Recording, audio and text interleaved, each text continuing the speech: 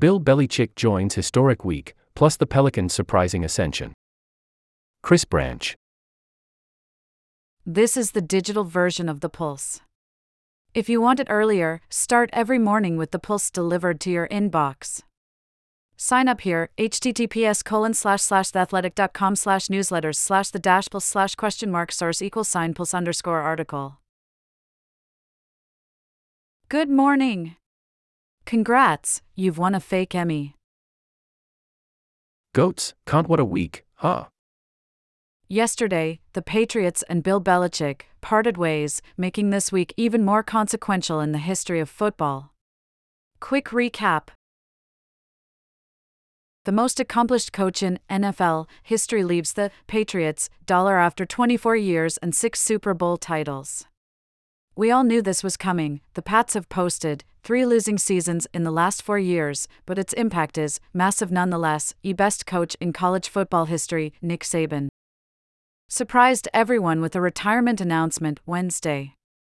In interviews yesterday, he blamed a grueling season.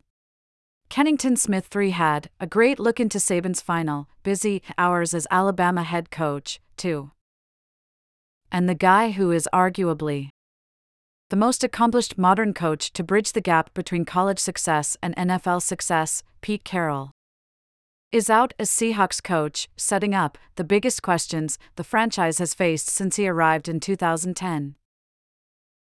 3 of the best football coaches leaving almost at once? Does anyone else have news to share? Mike Tomlin? Andy Reid? Kirk Ferentz? My head is still spinning. 2 important things at 2 levels. At Alabama, school officials have already selected 3 finalists to replace Saban. Washington's Kalen DeBoer, Florida State's Mike Norvell, and, Crimson Tide offensive coordinator Tommy Rees. A decision could come as soon as today. In the NFL, both Belichick and Carroll want to coach again. A reminder of which jobs are open. Chargers, https://theathletic.com/NFL/team/Chargers. Commanders, https://theathletic.com/NFL/team/Commanders. Falcons, https://theathletic.com/NFL/team/Falcons. Panthers, https://theathletic.com/NFL/team/Panthers. Patriots. Raiders, https://theathletic.com/NFL/team/Raiders. Seahawks, https://theathletic.com/NFL/team/Seahawks. Titans, https://theathletic.com/NFL/team/Titans. Jeff Howe looked at how Belichick would fit into all the openings outside of New England, which I thought was instructive. It's easy to see a team like the Falcons swooping in for Belichick or Carroll. The Chargers, too. In New England, Jared Mayo, the former Pats player turned coaching prodigy, is considered the front-runner to replace Belichick. Phew. Moving on. NBA, stock report, the Pelicans are a bulldozer. I am completely cribbing this concept from The Bounce, our excellent NBA newsletter, because we have such a stark contrast between 2 teams in the league right now. Consider New Orleans Pelicans. The 23-15 Pels plastered the Warriors on Wednesday so badly that it left the former dynasty in shambles. The 44-point win in San Francisco came after decisive road wins over Sacramento and Minnesota in the last 2 weeks. New Orleans has won 11 of its last 15, 9 of those wins by double digits and 6 by 20 or more. As Will Guillory writes, it's time to wonder if the Pels are playing the best basketball in the West. https://theathletic.com/5194650/2024/01/Pelicans-Warriors-highlights-NBA-best-standings. Golden State Warriors. What happened to these guys? They're 17-20 and 12th in the West. They are lost, and their issues clearly go deeper than the Draymond Green saga. Steph Curry is still playing well, but the load is taking a toll on him. This team could look drastically different by February 8's trade deadline. Tim Kawakami shares ideas on how to fix the Warriors at the deadline. Or else it could get even uglier. Make sure to subscribe to The Bounce as February 8th approaches, okay? News to know. Fake Emmys? For decades, ESPN submitted false names to the National Academy of Television Arts and Sciences, NATAS, which administers the Emmy Awards, to secure Emmys for network stars, according to a bombshell report from The Athletic's Katie Strang yesterday. The network would then remove the fake names on the statues and re-engrave them with names of its on-air talent. The fraud was recently discovered, and a number of ESPN personalities who appeared to have been unaware of the ruse had to give back statues. Read the full report here and pick which fake name is your favorite. I vote for Dirk Howard. A good Yankee day. Free agent pitcher Marcus Stroman agreed to a 2-year, $37 million contract with the Yankees yesterday, giving New York the starting pitching depth it had desperately needed. The 32-year-old was electric for the Cubs in the first half of last season before fading. In other Yankee news, the team avoided arbitration with newly acquired superstar Juan Soto by finalizing a 1-year, $31 million deal. https://theathletic.com/5197266/2024/01/Yankees-1-Soto-arbitration- More news. Aaron Rodgers, made a surprise appearance on The Pat McAfee Show. Yesterday, a day after McAfee said Rodgers would no longer be a guest. I'm sorry that this storyline counts as significant news almost every day lately. The Mets also avoided arbitration with their own star, Pete Alonso, via a 1-year, $20.5 million contract.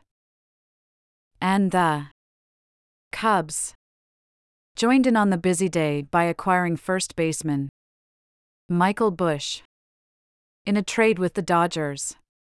See the full deal here,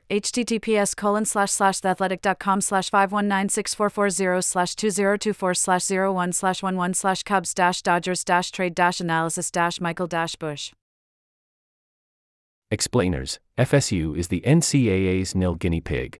The NCAA levied serious punishments against Florida State yesterday for nil infractions. It's easy to wonder what even constitutes a nil infraction. 2 things to know from this. This is not a penalty about money amounts or improper benefits, but logistics.